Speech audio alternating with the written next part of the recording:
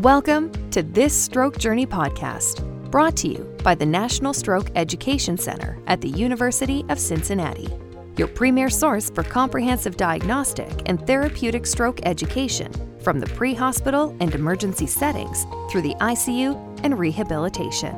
Please welcome today's host, Dr. William Knight. Hello, everybody. This is Bill Knight coming to you from the National Stroke Education Center at the University of Cincinnati. I'm one of the emergency physicians who works on the University of Cincinnati stroke team. And today I have the distinct pleasure of talking with one of my friends and colleagues, Achala Vagal. Dr. Vagal is a professor in the Department of Radiology with a specialty in neuroradiology and also a member of our UC stroke team. Dr. Vagal also serves as the vice chair of research in her department. Today, Achala is going to talk to me a little bit about CT angiograms, really how to simplify this for the rank and file non-radiologists. And so, Achala, thank you for joining us here today. Thank you. It's a pleasure and honor to be here. My big question for you, in 5 minutes or less, is the CT angiogram of the head and neck is a complicated study.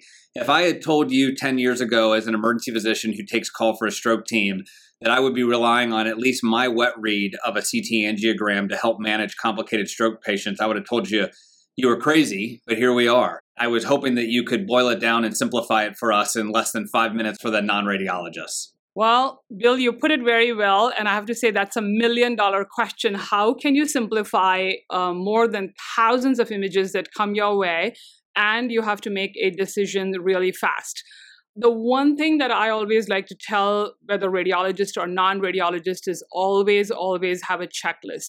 When we as physicians actually make errors, it's because we are not following certain checklists that we have. And so it's the same rules for CTA. If I look at a CTA, I have a checklist. Number one is check all the vessels, which means what are the vessels we are interested in the stroke land? ICAs, M1s, vertebrals, and basilar. And really, there is no shortcut. When you go through your CT, I also think the source images are really, really helpful.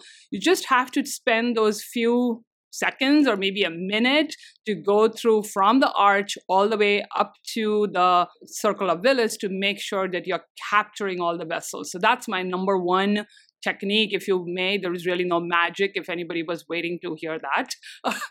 Well, I think that's important because even I, who take call as a stroke physician, have missed a carotid occlusion because it was in the neck and I was quote unquote expecting to find something in the head. And I think that the M1 lesion, the MCA lesion for the non-radiologist or non-stroke physician is not hard. But having that checklist to not forget about the four vessels that feed the head and go through that is critically important to have that system, which I think we're often talked about. You mentioned the source images. How is that different from, we're often talked about a MIP. What's a MIP? Right. So there are multiple reconstructions that CT angiogram usually has, right? MIP is one of them, which is the maximum intensity projection. And that's nothing but looking at all the pixels with the maximum intensity, and the reconstruction produces what I would say in a very simplified way, prettier images, and it is easier on the eye, easier to pick up. But those are produced from the source images. So always go back to the source images. I agree. I think the MIPS have been a game changer for me in my utilization of CT angios. In the last couple of minutes that we have, I think the two questions that I often get from my colleagues are the big vessel occlusions, the carotids, even the basilar when you know what you're looking for in an M1, usually not that hard with a hard occlusion. But what can you speak to your emergency physicians or nursing colleagues about the concept of the mythical M2 or the challenges of both the diagnostic of it that plays into our questions of treating it? Yeah, and that's a hard one. M2s are, in general, we know we miss it, whether, again, radiologists, non-radiologists. So number one, I think a point is call your radiologist, make your radiologist your best buddy and, have them on the speed call and, have them as a champion. But the second thing is, again, if we know we are missing an M2, those MIPS are very helpful. If you look at the circle of Willis and you see less amount of branching in that M2, that should be a trigger. If you have a CT perfusion and there is a clear-cut deficit, you didn't see anything, go back to your M2. And again, if its M2 is large enough, now actually endovascular treatment is a valid option. So it is no more, oh yeah, I can see it. I think it is an important thing we have to look for.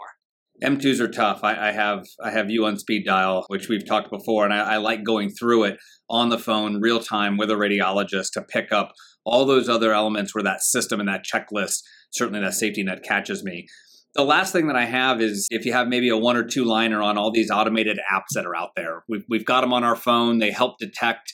There's artificial intelligence software. What's your take as a radiologist of both the benefits and pitfalls of these type of apps that are out there to help us? Yeah, that's, again, a very interesting question. Most of the people, when they started coming out, said radiologists will not be needed anymore. Do not go into radiology. I totally deny that, and I think all of you will agree with me. The thing is, it's man versus machine, right? What I like to call it, rather than automated, is augmented intelligence, which means that the app, whatever app you're using, is going to give you some information, but make sure you can check it. They are very helpful. I use them personally when I'm looking at scans. They can tell you where this lesion is, but then go back and check it because there are multiple pitfalls. So the machines are never smarter than humans. Oh, and I totally agree. I've been saved and burned, often sometimes on the same case. Well, that is all the time that we have today. Achal, I greatly thank you for spending the last couple of minutes going over this. I know that this is a complicated topic, but I think that the core message of take it to that simple effect of having a checklist and a system to go through and not just look for what you think you're doing, which is what makes a radiologist, quite frankly, in my book, worth their gold in terms of helping. That systematic approach will help us as we approach a very complicated topic like CT angiogram. So this is Bill Knight with the National Stroke Education Center, and thank you for your time. Thanks for listening today.